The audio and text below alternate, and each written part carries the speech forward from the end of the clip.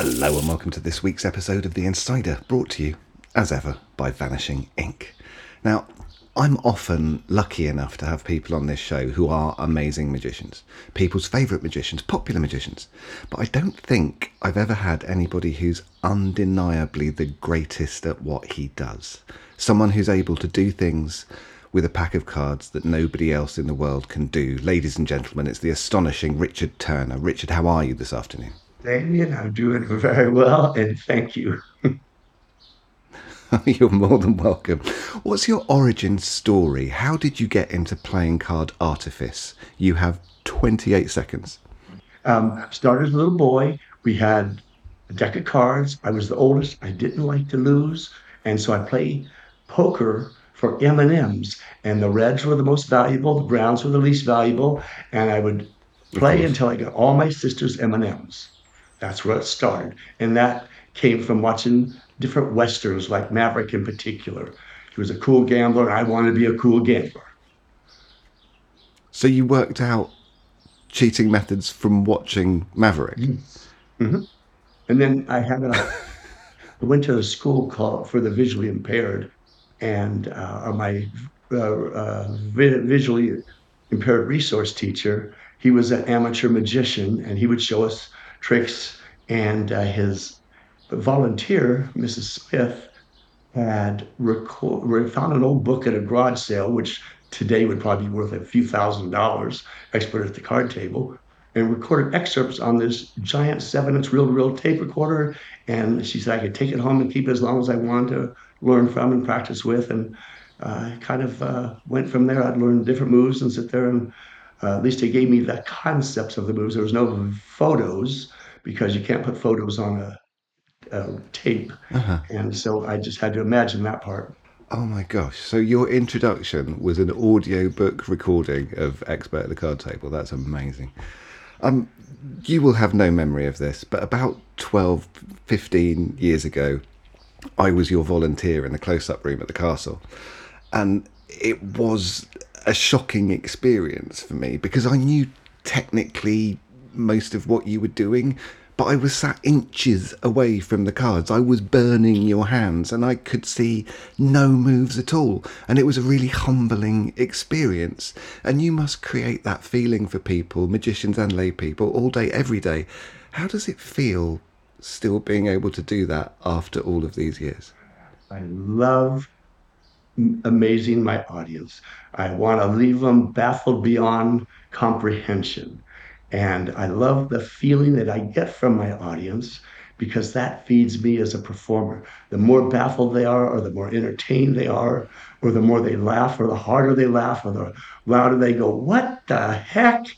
The, the more it feeds a performer. And so I Sure. have to say, I've been performing next month will be my 50th year rehearsing for my professional theatrical performance. And and I've done tens of thousands of shows over the half century. And even today, I still travel the world. I'm the keynote speaker for the biggest companies on the planet. It's a combination of my card work woven within my keynote presentation, which is called Winning with the Hand You've Been Dealt. And DEALT is an acronym. D stands for dreams, E excellent, A analysis, L loyalty, and T tenacity. And I'm as just excited today when I'm performing for them as I was 10 years ago, 20 years ago, 30 years ago, half a century ago. Do you notice a difference with that energy when you're working for magicians or working for lay people? I love working for magicians. Most magicians don't like performing for magicians. I love performing for magicians because most of the stuff I do is outside of their realm of understanding or exposure. The gambling stuff, the gambling work is the most closely guarded information. And so the magicians, they get a big thrill and kick because people that do stuff, they might do a double lift, a glide, or a false shuffle or something. And so they know the work necessary to make what I do happen. And so they can appreciate it. And the same with my businessmen. My favorite are businessmen because again, they will appreciate and understand the work that goes into it. Because when you turn that card face up and you just start dealing and it doesn't move, they understand, they see what they're seeing, but they can't comprehend on how it can be done so effortlessly. And that's the thing that you have to do is when you do your work, it has to look like you're doing nothing. I'm not a magician, but what I do is very magical. It has, I think, as strong a magical appeal as any magician out there. Like I said, I'm telling you what I'm doing in most cases, but like I said, it leaves them just baffled, which is fine. Why do you think you were drawn to the mechanic side of it rather than card magic? After you'd won all of the good red M&Ms from your siblings, were you not tempted to go in the magical route?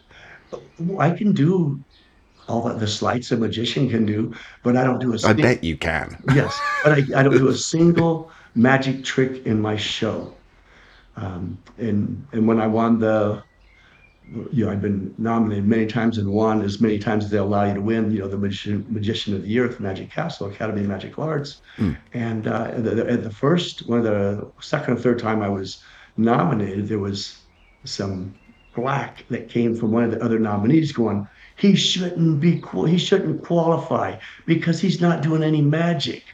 And and then the year I won the first time, they added for close-up magicians, card sharks, and card cheaters. So they actually added that in as a category.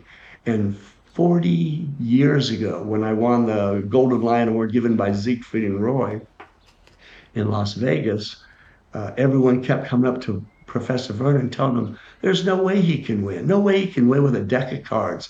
And the professor said they kept giving him all this flack that he can't do it.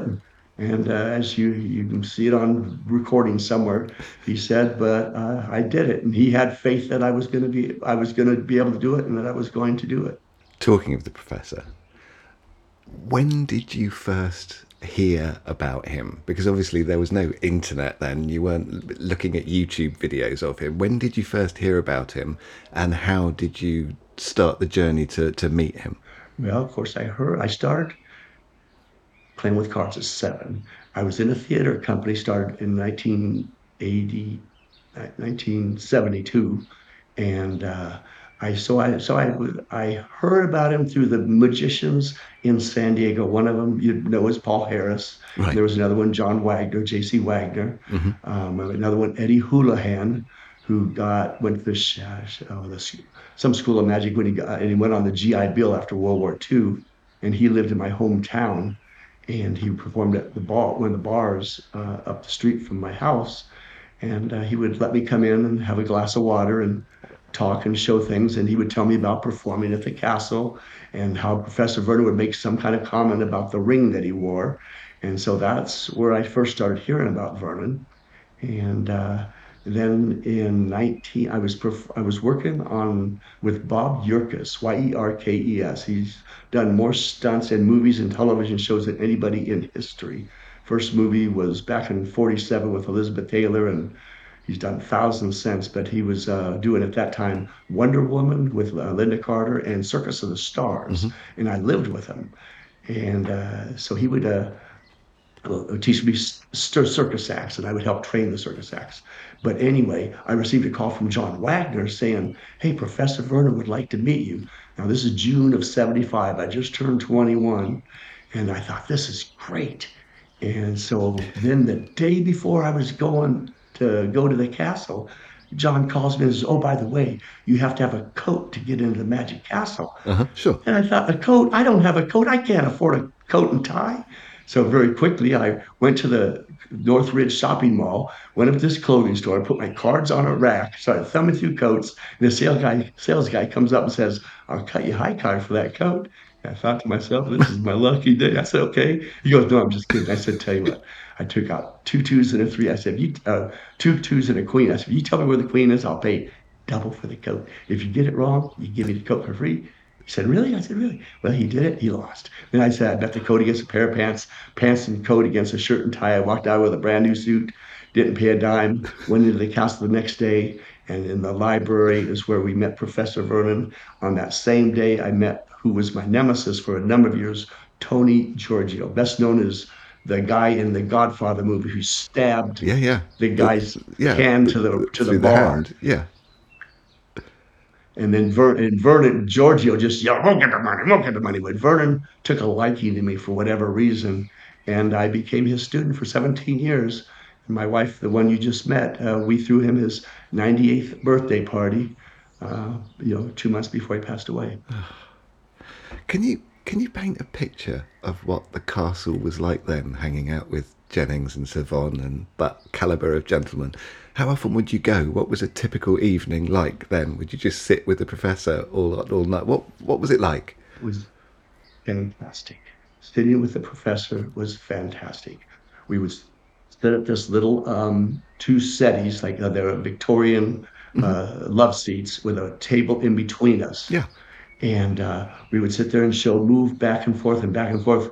One of the funniest guys that hung out there. And of course, Jennings was there, and of course he was really jealous of me because I was getting better than he was, and he didn't like that.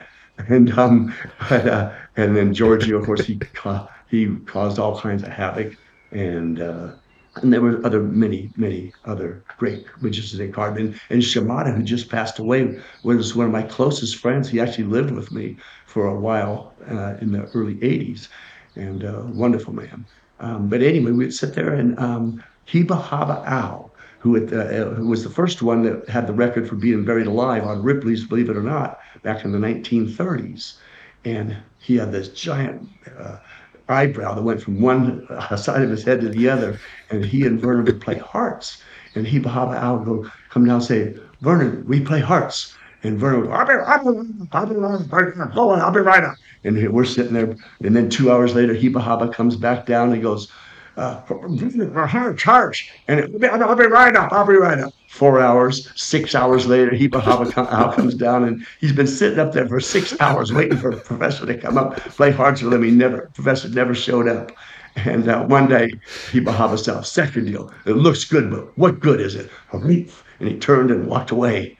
But that was just one of the more funnier experiences. And then one of the guys I really appreciate time with was a guy named Charlie Miller, very respected student of Vernon's and Of course. one of the top card men in history. And he was a very interesting person to sit back with. And one time he invited me to his home. Actually, the time he was living with Johnny Thompson, and he would sit there and bring out deck after deck. Said, "Can you do it with this deck? Do it with that deck?" And they'd say, "Can I watch you from here? Can I watch you from there?" He'd circle the table, stand behind me, and he says something that'll stick with me for the rest of my life. He said, "They call me Eagle Eye Charlie, kid. They call me Eagle Eye Charlie. Charlie sees everything, kid. I can't see it. I can't see it." And I thought, wow, what a nice thing to have said to you from Charlie Miller. Wow. Wow. What a compliment. The professor took you under his wing, but what was a lesson really like with him? Was it him just getting cross with you and telling you you're doing it wrong, hitting your knuckles? What was it like? Well, Professor was flat out honest all the time. If something was wrong, he would just say, "I don't care how fine that brief is. When you do like that, I know you're up to something." So he had no problem giving criticism. But what he would do, as he would see how obsessed I was, that I practice a 14-hour day would be a minimum hour a day Mm. work or practice. The only time I wasn't practicing is when I was working out. I had two things: worked out, practice. And 50 years later, same thing, except I do have writing projects when I'm on the computer that takes down my practice time because I can't type and shuffle. But he'd say, "No, this guy, Dad Stevens, back in 1919, he did this side sweep push off or a second deal." And so he would describe it to me. And then the next time he'd see me, I'd do it. And he goes, "He'd been working on it for 50 years and never got it." He goes, "That's better than what Dad Stevens did." And so then he just saw he would, how obsessed I was. And then he would say, "Now, Richard, you need to be relax, naturalness. That's the most important thing. You don't want the people to believe that you're doing anything." So he would say, now feel my hands. And so he would show me how it should be done. And I'd feel his hands and the fingers said all fingers, four fingers should be on the side of the deck. Don't sit there and grip the deck up because it makes people suspicious because the normal person doesn't hold the cards like that. So I would practice it believing that he was able to do it that way. And then uh, it was only years later that he admitted to me he couldn't do it. No one else could do it. He made it up. He just wanted to see what the obsessed kid would come up with. So many of the techniques and moves, seconds, bottoms, and shuffles and everything, the reason why they look different than all the other top card guys is because I did it in the way Professor pictured in his mind the way it should be done in a perfect manner. And like I said, because I believed he could do it. It could be possible. It was possible. But at that time, when he would show you that, or put your hands on his hands, you didn't know he wasn't doing it, and you didn't know that it was impossible to do. So you just went ahead and Yes, that is did it. exactly right. I didn't know he couldn't do it. I assumed he could do it. And he would just he would show me his hands. Then he put my hands in the position, said, that's the way it should be done. If you're dealing a second or bottom, that's the grip that you should have. So like I said, that's what he would do. He would have me set me up and say that's the way to practice it. And I would spend, 1,000 hours and then come back to him and he would go, "That's it."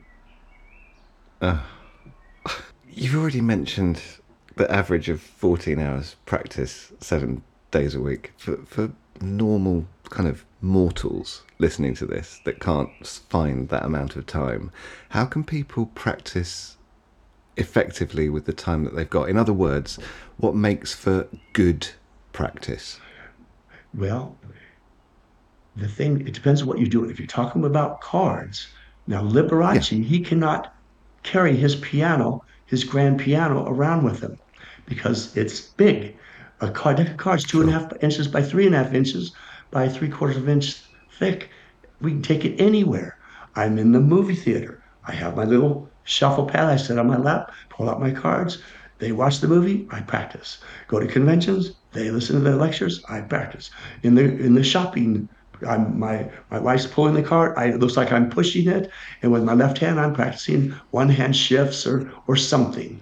As soon as I get in the car, pull out my practice card, put it on my lap, start practicing. There's lots of downtime that we're able to take and utilize if we are aware of it. And the thing is, we have wasted energy that we burn off. The thing is to take that wasted energy, that idle, like a car idling is doing nothing.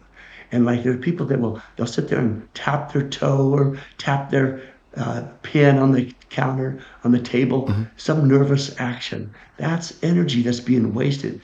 Take that nervous energy and funnel it into practicing something. If it's a coin, you sit there and just do that French drop over and over and over and over and over, 1,000 times, 10,000 times. Like my one of my second year, I've done over 100 million times and over 5 million times in front of a live audience. So, and I probably I do an average of like 3,600 second deals an hour. And so you just take that and utilize that time. Like I said, I would not be able to do this, spend the time with you if I wasn't able to practice at the same time because I have to be doing two things at all times. And that's just my particular makeup. So and what I do is I turn the move into a subconscious habit. That's a key element.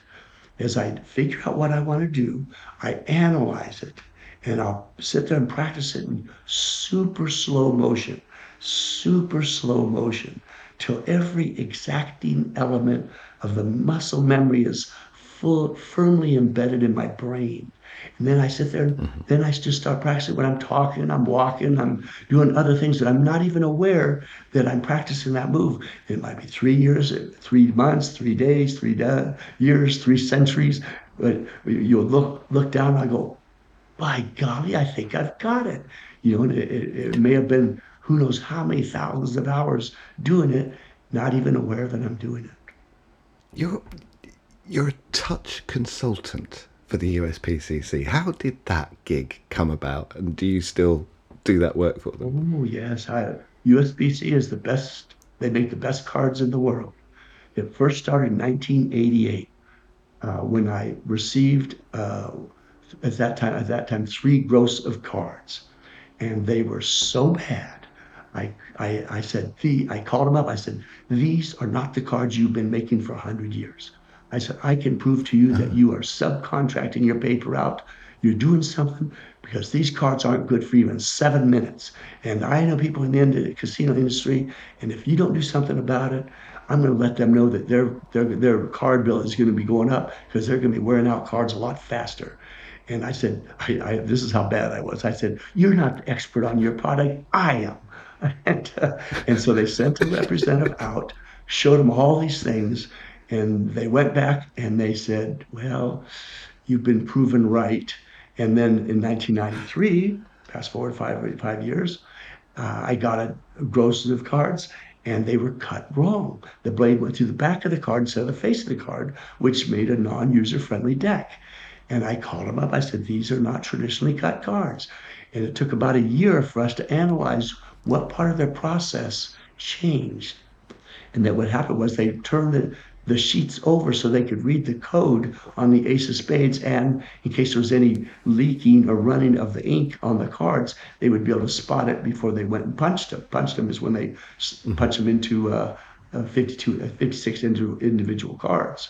And so and then after that, they said, he's been proven right every time. Put him on retainer. Instead of getting mad at me, they put me on retainer. Now, real quick backstory. Back in the 70s, they would not let me have cards because I could not buy cards. I had to go through a secondary source and the places I performed for, and they would buy the gross for me, because if I tried to order by the gross, they said we don't want people to know what you can do because people are not going to go to the casinos if they see you, and so they wouldn't sell me cards in the 70s, and but in the 90s they said put them on retainer, and so I've been analyzing them for a couple decades, and they're they do want the highest quality card in the world, and they do make that. And I'm sure you've tried to see this on probably tried the Gold Seal bicycles. I'm holding up a box of them right now. and, They're in my and hands. the thing about those, sadly, is they won't be able to be produced again because the press and laminator they were made on was destroyed when they built a new press and laminator and moved to Kentucky. So hang on to those cards while you can. But the first year or so with that new press and stuff, like the laminator alone, it's like 14 machines hooked together as one complete unit, and it took a while to calibrate everything. And there are things that people don't even realize. Like, do you know there's a moisture level to a card? At that time they were running the No. moisture level at 5.2% moisture level, too high. It makes a cakey card. You do this, and the card needs Viagra. But when you've done that, it sags. You want a card that has snap, and that will keep that snap and hold its position. And so I think a 4.5% moisture level is just about right. If it goes too much lower, then it's almost too brittle. But anyway, but there's just things that people don't even realize about a card. And I always say that a deck of cards is the most sophisticated piece of paper in the world. You can't count money because money is not made out of paper. It's like 80% cotton and 20% linen, some combination like that. It's not made out of paper. Cards, you look at business cards, you look at cardboard boxes, card print paper that you print stuff on, different qualities of paper that you just print stuff on. But a pack of cards has to meet a certain specification. And the reason is billions and billions and billions of dollars are exchanged based on a card. Casinos, gambling, card play, bridge, hold'em, blackjack, you name it.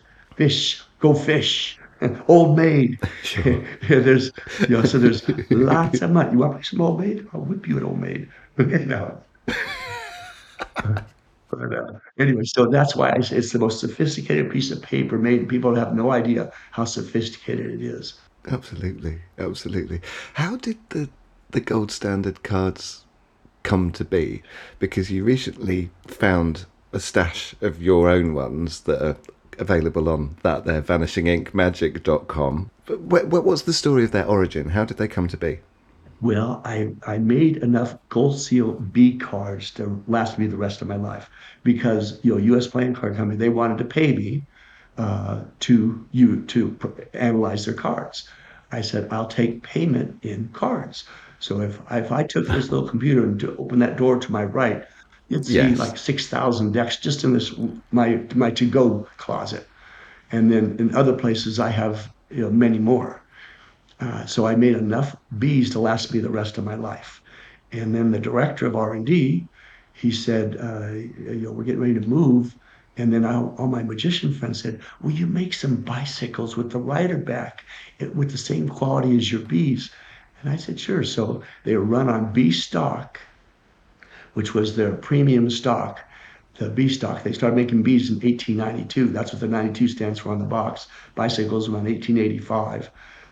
And we ran them on B stock, which was the casino grade paper, and uh, Mm-hmm. um, and then as you saw, and I was actually touring with Todd Robbins from New York, magician, Mm-hmm. Banachek, and Bob Arnold, pickpocket from Sweden, and Banachek, mentalist from South Africa.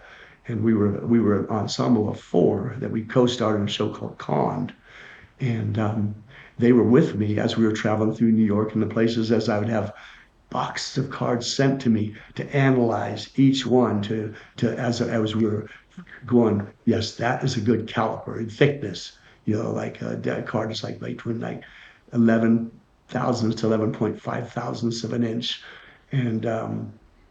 And you don't want it too thin, you don't want it too thick.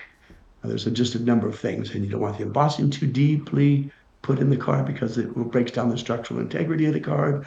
You want a certain moisture level so it's not too soggy. Uh, and of course, you always want them traditionally cut where the blade goes through the face because the rounded oval edges on the face of the card. And every type of shuffle you do, you start at the bottom and you go up, and that way you're user friendly with the shuffler. And even the most amateur shuffles, they still start from the bottom and riffle up. And so those are the key things that you want. So anyway, and then also people always complained about the guarantee card on the Joker. So I had matching pretty Jokers and a cut Mm-hmm. card, and then a back card back. I had them make that on the a blank on one side for a cut card when you play Hold'em. At the same time, a magician can use it for a reverse span or something. The deck looks blank, Sure. or other things, and then just a back on the other side. So, I,